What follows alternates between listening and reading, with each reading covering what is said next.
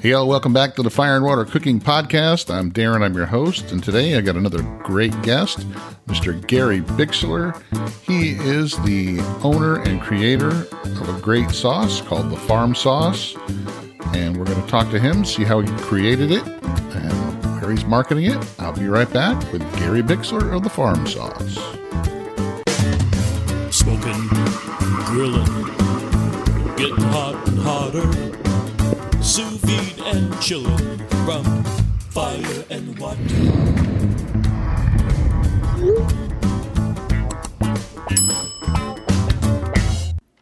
Hey, all, I want to welcome back Inkbird Products as a sponsor of the Fire and Water Cooking Podcast.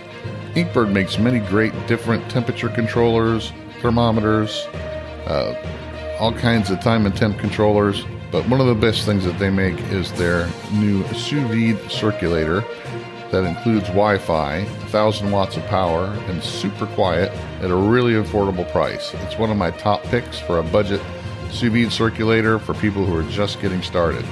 Make sure you check it out in the link below. Check out Inkbird. Welcome back, Inkbird Products, to the Fire and Water Cooking Podcast. Welcome back to the Fire and Water Cooking Podcast. I'm Darren. I'm your host, of course, as always, and I have another great guest with me today.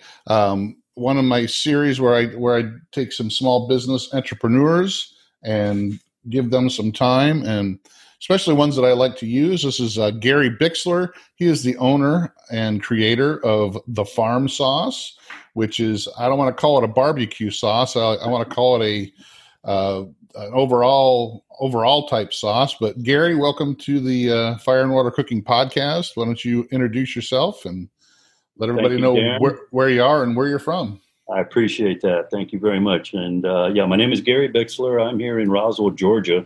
I've been up here about 35 years, originally from South Florida, your neck of the woods, Fort Lauderdale, Florida. And grew up down there, spent first 30 years of my life there, and got married, kids and all, and moved up here and been up here ever since. And we've liked it a lot up here. The area's grown quite a bit over the last 35 years. Yeah, I almost ended up in living up around Blue Ridge. I about I think it was maybe 8 or 10 years ago.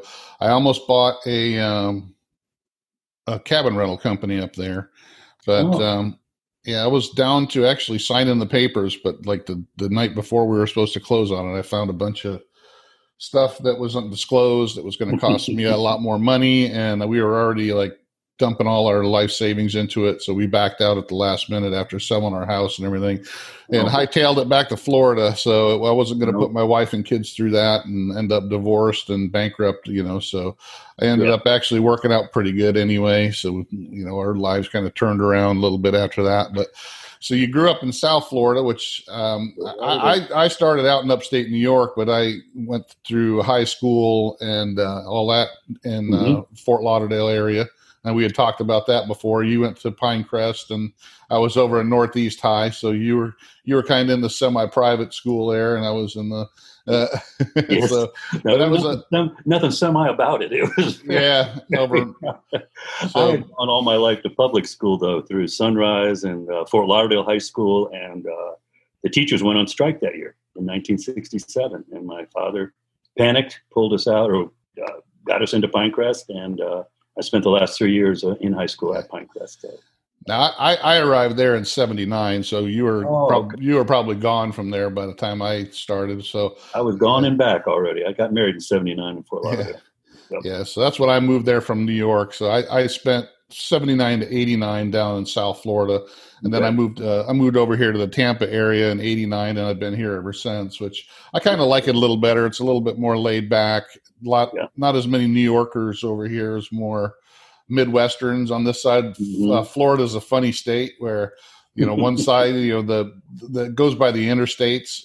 So I-95 goes all the way up to Maine and New York. So all those people tend to drive straight down to that side of Florida, and then I-75 goes up to Chicago and Ohio and all that. So all the Midwestern people drive down I-75 and kind of supplant down here on this side. So it's always been kind of funny to me the way Florida is that way. But I love it, and I love North Georgia as well. And So let's kind of talk about your original career, because this, you didn't start out, with selling the farm sauce. No, you did not. We're going to get into the farm sauce and what it is and how you developed it. But so what did you do originally for those time before? Spent close to 40 years, 38 years in medical device sales, both as a sales rep, as a manager, national sales manager, VP of sales for a variety of companies over that period of time. And I literally traveled all around the country running sales forces, and gave me a good background from a selling standpoint to get into something like this, budgeting and business planning, things of that nature. But I was a real good client of Delta Airlines for a long time. Yeah, I'm the same way. I've been in banking, but I've been on the sales side. I deal with all the car dealers throughout the country and state. Okay. So that's what I've done for 30 years. So I'm an outside sales. So I go around to the car dealers and try to get them to use our products. And so, that's what I've been doing. So, sales background and what you're doing, and even from what I do, because I have to sell to my audience and sell to sponsors and all that. So you always got to have some kind of good sales background in order to sometimes chase what you love. So you've done that all your career. So I guess you kind of retired from that, and that's when you started the farm sauce. Well, about 3 years ago, retired and played a little golf, not much, and just it came to be very clear that even though you retire from one thing, you can't retire from doing something. And the farm sauce has been in our family for a long time. And it's one of those things that people have been telling me for years, you need to market this, you need to sell it. I thought people were just being nice, being kind. And I finally I said, I don't want to get to the end of my life and wish that I'd done this. And that was a big motivator. So I'm going to pull it up on the screen there so people can see what we're talking about. So the farm sauce. So this is your product now, and I've sampled this. I have my son. I was telling you before we started recording today, my son loves this stuff, and he will dump it on anything. And that's why I didn't want to really call it a barbecue sauce, because it really can go on pretty much anything. Right. It's very versatile. It's not a sweet sauce at all. It's very savory, and it's got a horseradishy type kick. And I kind of compare it to like the Alabama white chicken barbecue sauce. Some similarities there, yes. But it's a little bit more savory and a little bit more... there's a different depth to it, I think. Yeah, and a different mouthfeel to it as well, because it's not mayonnaise-based and doesn't have a lot of vinegar to it like the Alabama's type sauce does. So where did you get you said this recipe has been in your family for a long time. Yeah, it... kind of a neat story. We, again, being in South Florida back in the 60s, it had not grown anywhere near to where it is today, obviously. And my father, he was a veterinarian in Fort Lauderdale. He's an old country boy from Ohio. And when we were very young, he bought 10 acres of land on the outside western part of Fort Lauderdale, which is now Coral Springs in Parkland. Back then, it was basically strictly Everglades. So he got the 10 acres. He liked horses, so he acquired some horses. And you need somebody to take care of horses, even when you're there. If you're not there, they still need to be fed. So he came across a fellow named Mr. Raylan, who was an honest-to-God Central Florida cowboy. And most of the cowboys, folks don't know historically, came from Florida originally. Florida is one of the biggest cattle-producing states in the country, and had a lot of cowboys up in the central part, and that's where Mr. Raylan was from. He came down and lived at the farm with his wife. He was kind of retired, and we would have farm parties, as we called them. And he asked my father, he said, would you mind if I make up a sauce here and cook up some ribs for your friends? Go ahead. And he would put 40 pounds of ribs on a big outside grill that he put together, mix up 5 or 6 gallons of the farm sauce, and with a mop, literally just baste these things for hours and hours. These were St. Louis ribs. We didn't have baby backs back then. And just hours and hours of basting the ribs, turning them. People loved this sauce, and they would go crazy for it. It was very unique. And the next time we would have a party, the first thing they would ask is, Mr. Raylan going to make that farm sauce? So they named it, and that's how it got its name. as time went on, Mr. Raylan passed on, but before that, he gave the recipe to my father, and my father gave it to me, and I've been making it for 40 years of my adult life, and family and friends and that kind of thing. And that brought us to where we are here today of wanting to bring it out to the public, finding out if there was a market for it.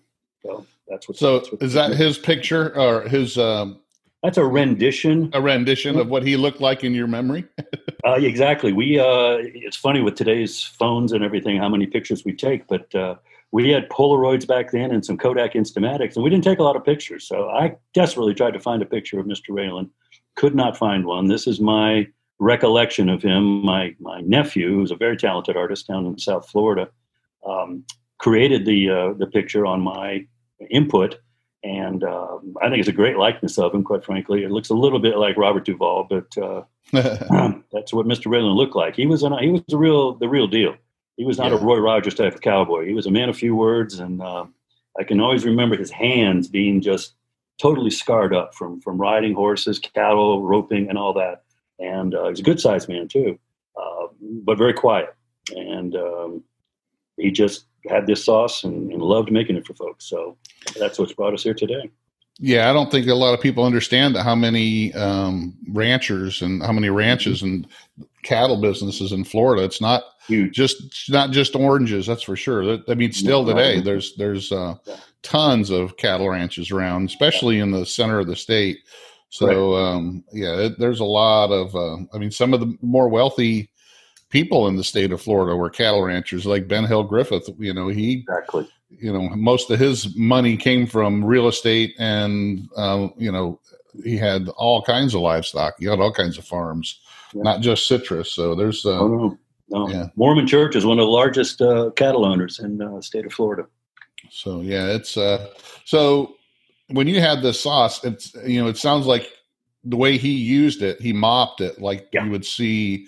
Like North Carolina, like whole hog, where they mop, or even in Texas where they kind of mop. But have you ever seen or heard or tasted any other kind of sauce similar to this?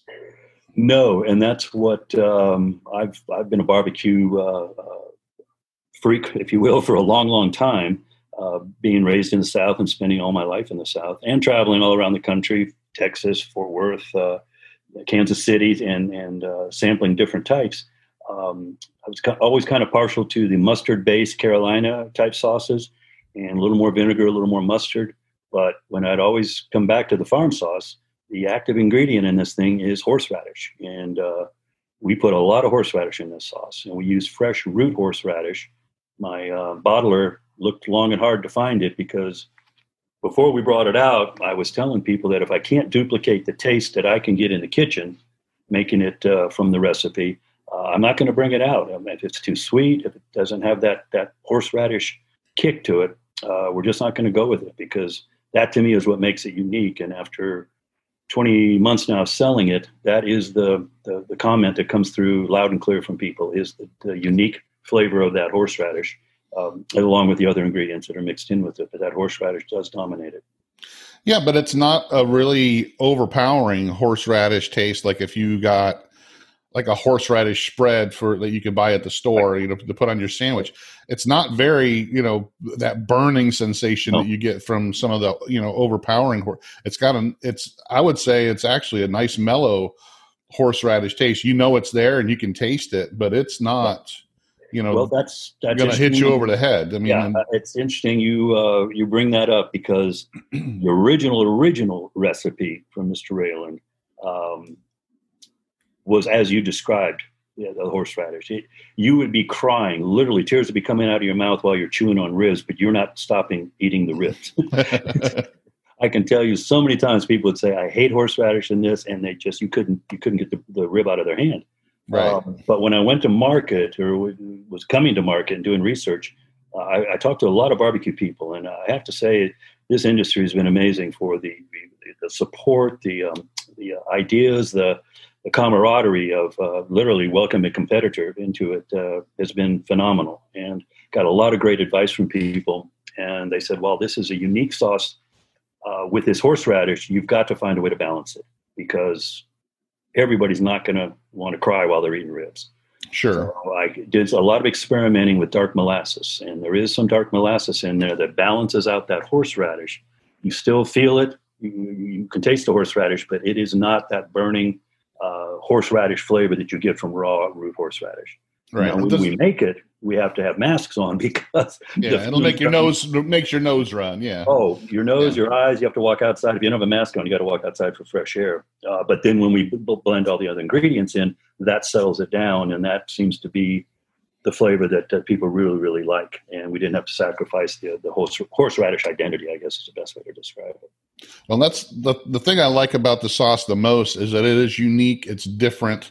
It's not a, okay, I'm a famous barbecue guy and I stuck my name on a sweet barbecue sauce, and then there's a spicy barbecue sauce, and then there's a mustard barbecue sauce, and then there's, it's not that at all. It's something totally different and unique that you can't really find anywhere else. And like I said, I've had plenty.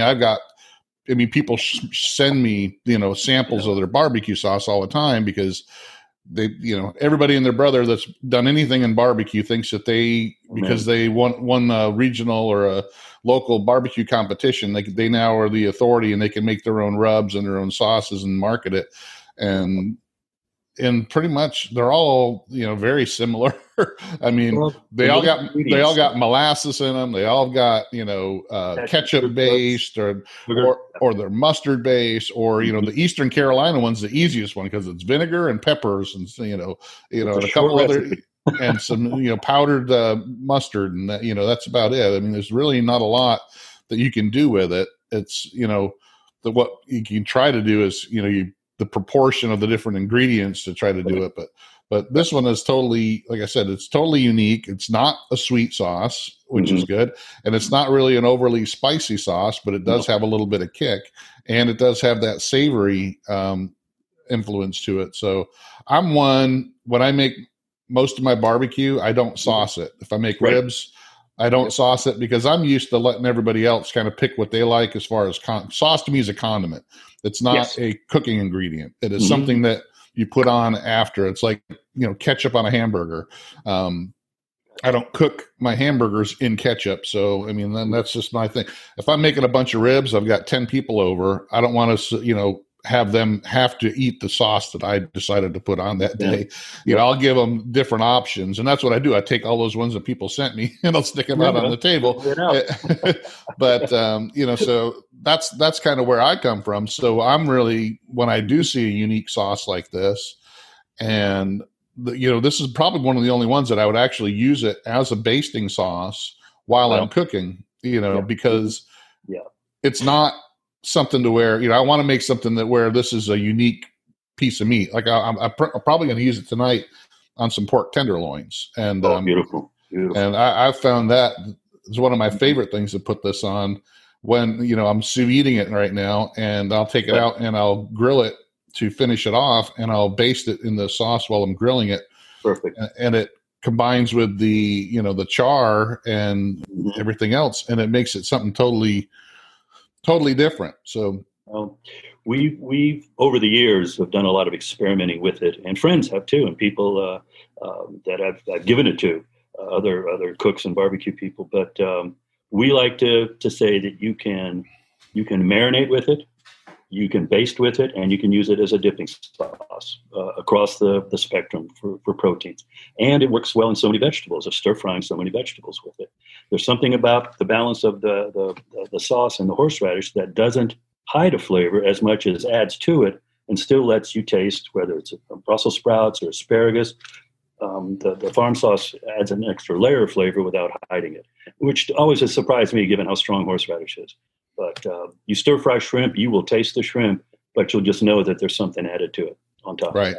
So, yeah, exactly. And like I said, it's the savory, the savoriness of it is what makes it where you can use it with everything. Because there's some things you just don't want to put sweet on, or you don't want to put really super spicy on, or So, so when you watching the repeat sales coming back, we do a lot of farmers markets up here, and I'm going on 20 months now, so my second year of farmers market. Even after COVID, we're still getting back to some sense of normalcy. The the people coming back and telling me what they've tried it on is half the fun of doing this. Some of them come up with ideas that we haven't come up with, and we're going to try to put those together and put them on the website. But the versatility of it, I think, is what is the most fun of watching people try it. So when did you first start marketing this, and how did you go about getting ready to do that? Because I know bottling sauce is kind of, you got to go through a lot of hoops just to be able to, bottle sauce. It's not as easy as rubs, because rubs, you don't got to go through the health department and USDA and all that kind of stuff. With bottles of sauce, you do. So that is very true. The FDA is involved. The government's involved. You have to develop a very big patience quotient, because none of it moves quickly in terms of the approval process. Probably in 2018, in March, I decided I was going to commit to this.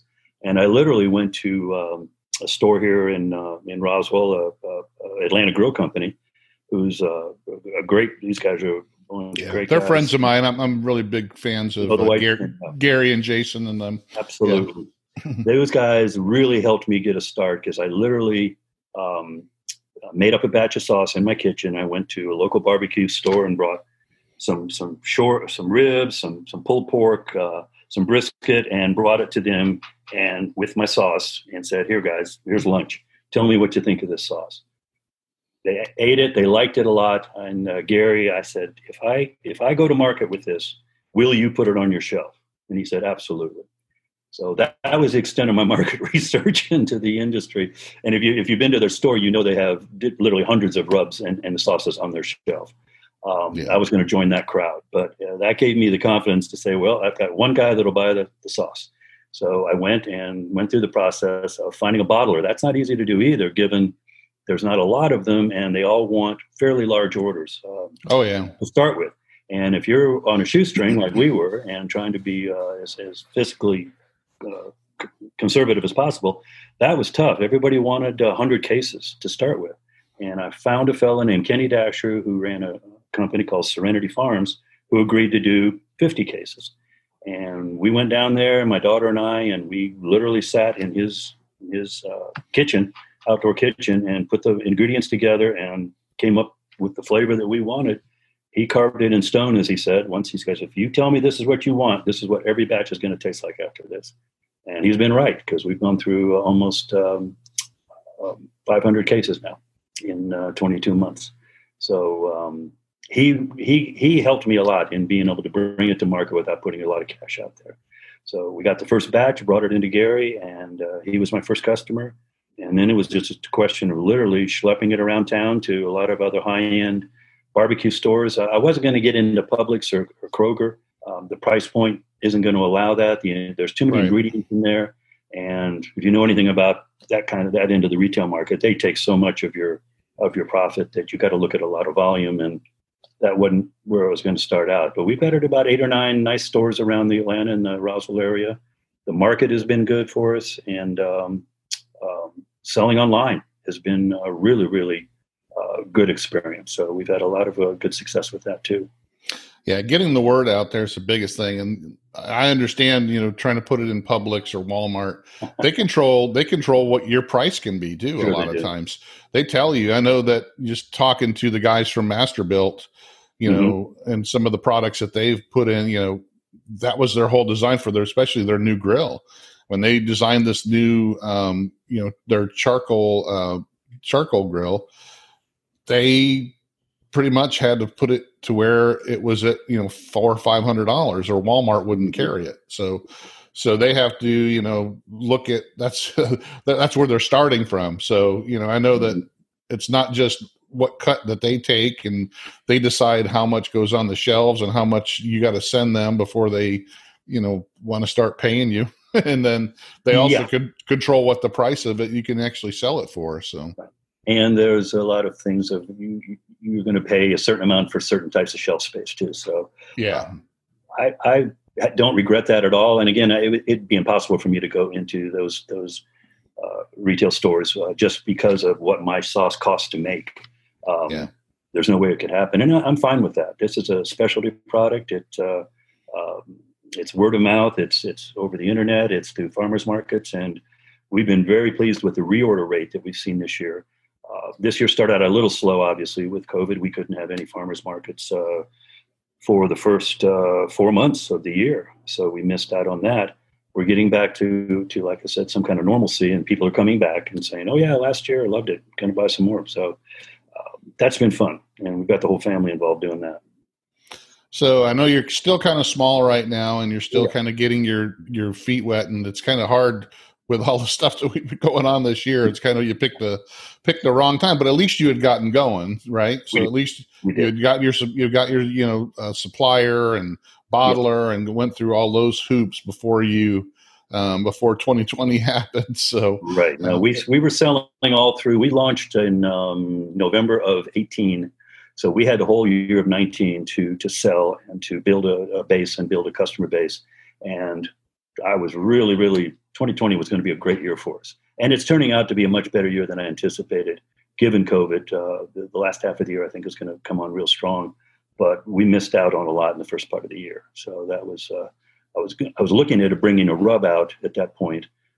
As you said, they're much easier to do and less expensive, and your margin is, quite frankly, a lot better on rubs. Oh, yeah. And I've got some friends that are willing to help me in the industry. And it's something I may do at the end of this year or first part of next. Right now, we're a one-product company. And, that's always hard, too. It's tough. It is tough. But at the same time, my good friend of mine I was talking to the other day, he likes Dickie Dale sauce on his steaks. I don't particularly care for it, but he said that's all they make is that one steak sauce. But they sell tons of it. So I guess if it's that popular, I don't know if the farm sauce will ever get like that, but I wouldn't mind having a rub. People like rubs a lot, and they're easier to make. So that's something, if we add something, it's going to be along the lines of a rub. So if you add a rub, do you already have a flavor profile in mind? Would you try to do something that would complement the sauce or be similar to what the sauce would be in a rub form, like with the horseradish?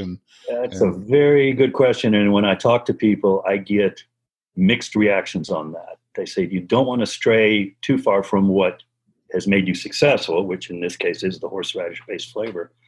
And some people, as you said earlier, don't do sauces, but they do rubs. They like to put rubs on.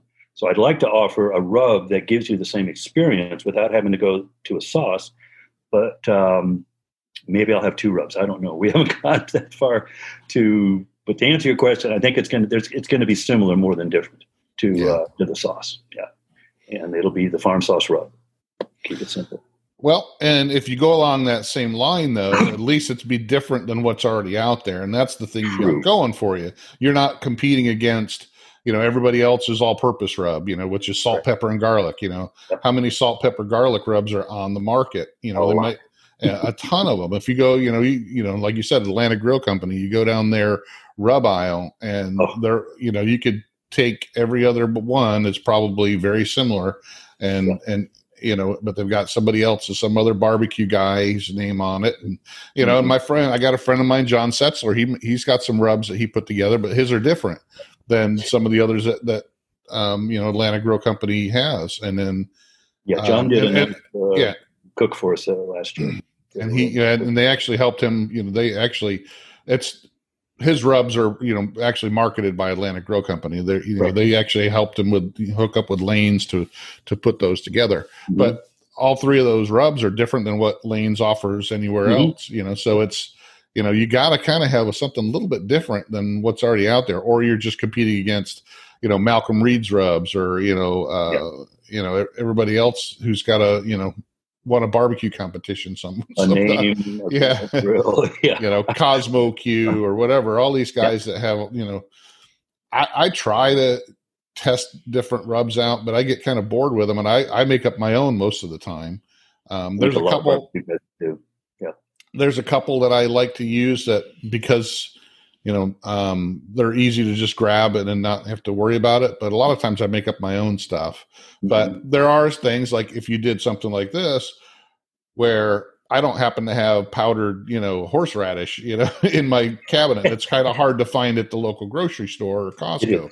So there's some ingredients that, and I've always thought about too, putting together my own rub and getting some ingredients that you don't normally find, like powdered horseradish, or not horseradish, or Worcestershire, or there's other like ingredients that you could put into a rub that are very hard to find, locally, and you can't really buy, by the small amount. You got to buy them like in a 5 pound in volume, in a bulk. So, but I've always kind of looked at that as well. So when you got, like say, so you started out, you got Gary to start putting your stuff on the shelf. How long did it take you to actually start selling when you got everything done and ready to go? How long was it from the time of conception to your first bottle went up on the shelf? That I can give you the exact date, because it was the Atlanta Grow Company did their biannual. This was right before Christmas and right after Thanksgiving, when they would have the Kamado Joe people come in and set up all the tents and set up all the Kamado Joes. I was there that day. Didn't you see me? Was it the rain? Was it the? Yes. My God, the weather was horrible. I was there for that one. Still had hundreds and hundreds and hundreds of people that came through. That was my first time on a shelf, and we sold. I think we did over a dozen cases that day. We moved a dozen cases through Gary's store. Yeah. And he's been my best customer, retail customer since then. He's reordered a lot of sauce. He says he gets a lot of reorders for it through the store, which is I'm really happy to hear, because he does a huge business on mail orders, you know, and he's a big Kamado Joe distributor. So that was again, we started in March, and then to end of November was the launch. So it took that long to get through the hoops and everything, build up my inventory, get the label the way I wanted it. And so I gave it a year, and we did it a little under a year. So that got us off to a good start. We got some reorders out of that, and then I went to other stores around the country, around the city. My daughters, again, have helped me tremendously on Facebook and Instagram through social media. And with the influencers, you get into one of these influencers, and if they like your product, your phone starts blowing up. It's been very interesting. I'm going to have to probably get some help with the shipping and packaging. So I'm doing all that out of my office. Right now, how do you do your sales online? Because I don't see a way for you to order it online. Do you just people email you? Oh, no. You go to thefarmsauce.com. I'm looking at it right now. I don't see a way to order up at the top, it should say buy. Oh, yeah, there it is. I'm sorry, I missed it. My son-in-law is a computer programmer. He built the website for us, and we're going to make some changes in that too in the near future. Oh, there it is. Okay. Yeah, you can. I ship all over the country, and I just took probably 60 boxes in the last 4 days to UPS to mail out, and it's getting to be a lot of work, but that's fine. That's just what we wanted to do, and I'd love to get to the point where I can maybe take a look at some kind of fulfillment house to start taking some of the slack. So are you in the black now? I mean, how long did it take you to get in the black? I exceeded the business plan in terms of being self-funding. So well, that's good. We're very happy about that. I've got my bottler just called. I just placed another 50 case order, and I'll pick that up Tuesday, and that'll put us right at about 525 cases that we've gone through him. So once you actually you place that initial order, it's easier to get smaller orders done. Is that we stayed at 50. We stayed at 50. Okay. My price break from him, I'd have to get up to triple that order. And it's not a question of I could move that amount of product in a relatively short period of time, but I don't have any place to put it. Right. It's in the dining room right now. That's the farm sauce room. We eat in the kitchen, and we don't use the dining room anymore. That's kind of the post office storage area for the sauce. And so it's a question of space. Where am I going to put it? Yeah, and you don't want to have to store it somewhere and pay for storage, and it cuts into your profit. And exactly. When I had Malcolm Reed on my podcast, him and his wife last year, and we talked about that because he started off small like me, just doing like a little YouTube channel, and then he's grown into what he is now, and he's got rubs and sauces and all kinds of stuff, and his own podcast. But when they first decided to start making their own rub, they started with a rub because, like you said, it's easier. And but he had to order 400 cases, and he's like, and you got to come up with the money up front. Sure. And like you said, have a place to put it. I mean, he said he's like, they took a really big gamble doing that because not knowing if they were ever going to sell it, He said he had cases stuck in his garage, in his bedroom, in his spare room, in his kids' room, in the closets. He said they were all over the place. And he goes, thank God he was able to, sell it all. And, now he's, got no problem. But, when you're staring that in the face and you got all that money outlay and you don't know if you're going to be able to turn this into cash because it's the cost of that. It's the cost of your labels. I mean, you've got to get 3,000 labels because you got to stick them on the boxes. You got to put it on every bottle, and you get a price break on the labels. That's not bad, but you're still looking at a decent amount of cash up front before you ever see the first dime. So you have to be, hope and a prayer. But at the same time, like I said, we had a lot of help, a lot of friends. Gary was a big help with the Grow Company. The time of year we launched with the holidays, we were able to move a lot through the holidays for Christmas presents and stocking stuffers, things of that nature. So we went through it faster than we anticipated, and we were able to reorder probably right around February of 2019, February of 19. So, and like I said, we've been ordering very steadily since then. Very happy about that. So I think we talked about this before I started recording, but so you're retired now and this is your love. This is something you wanted to do. And it's me up in the morning. Yeah. And it's not something where you don't have the illusion that you're going to be a multimillionaire of, by selling this sauce, correct? No, I mean, if it happened, great, but no, the ultimate business plan isn't to make a ton of money. This is a family business. I mean, I've started it, but because I traveled so much, as I said earlier, I feel fortunate at this point in my life. I'm going to be 69 years old in a couple months. I've got something now I can do with my family, with my daughters, with my wife, with my grandkids, because we're shameless. We'll put them in a commercial. We'll do anything with them because they're cute to sell the sauce. We have no shame about that. I'm fortunate in that I can do this at this point in my life. And that's what the main driving force is, to get the family involved. They're liking it a lot. They're enjoying it. And I'll leave it to them. But it's something I can leave to them. How big we get, Darren, I don't know. I've had 3 people, one is in the business, tell me I need to go on Shark Tank, but I just don't see that happening. Again, I don't want to give up 40% of my business. And I don't think that since you're already in the black, I mean, the only way I could see, and that's like trying to do a Kickstarter or something. If you already went through the initial investment and you're making money and not, in the hole every month on it. Right. Even if you wanted to do a rub or something, because rubs are, like you said, a lot easier cheap. To put together. You can budget that. You can budget that and not have to be beholden to somebody else, especially something like that. I mean, I watch those shows and I just go, I don't know why people would, especially when they're already an established business and, doesn't make sense to me to give up part of your business that you already established and put blood, sweat, and tears into for somebody to come in with a little bit of money and then he's going to take it over and run you out of it eventually or shut you down. Put all cheaper ingredients in it. We won't do that. But the truth of the matter is, and looking into it a little bit, a lot of those people that don't give up their business or don't agree to do anything with the investors there, just the exposure of being on Shark Tank. Definitely. They'll through the roof. And my favorite Shark Tank story is the biggest one they said no to was the Ring doorbell concept. Yeah. They said no to that. All 4 of them said no to it. And look where it is today. So exactly. Multi-billion-dollar business. Yeah. We won't be there, but we'll still be doing it locally, across the country by mailing.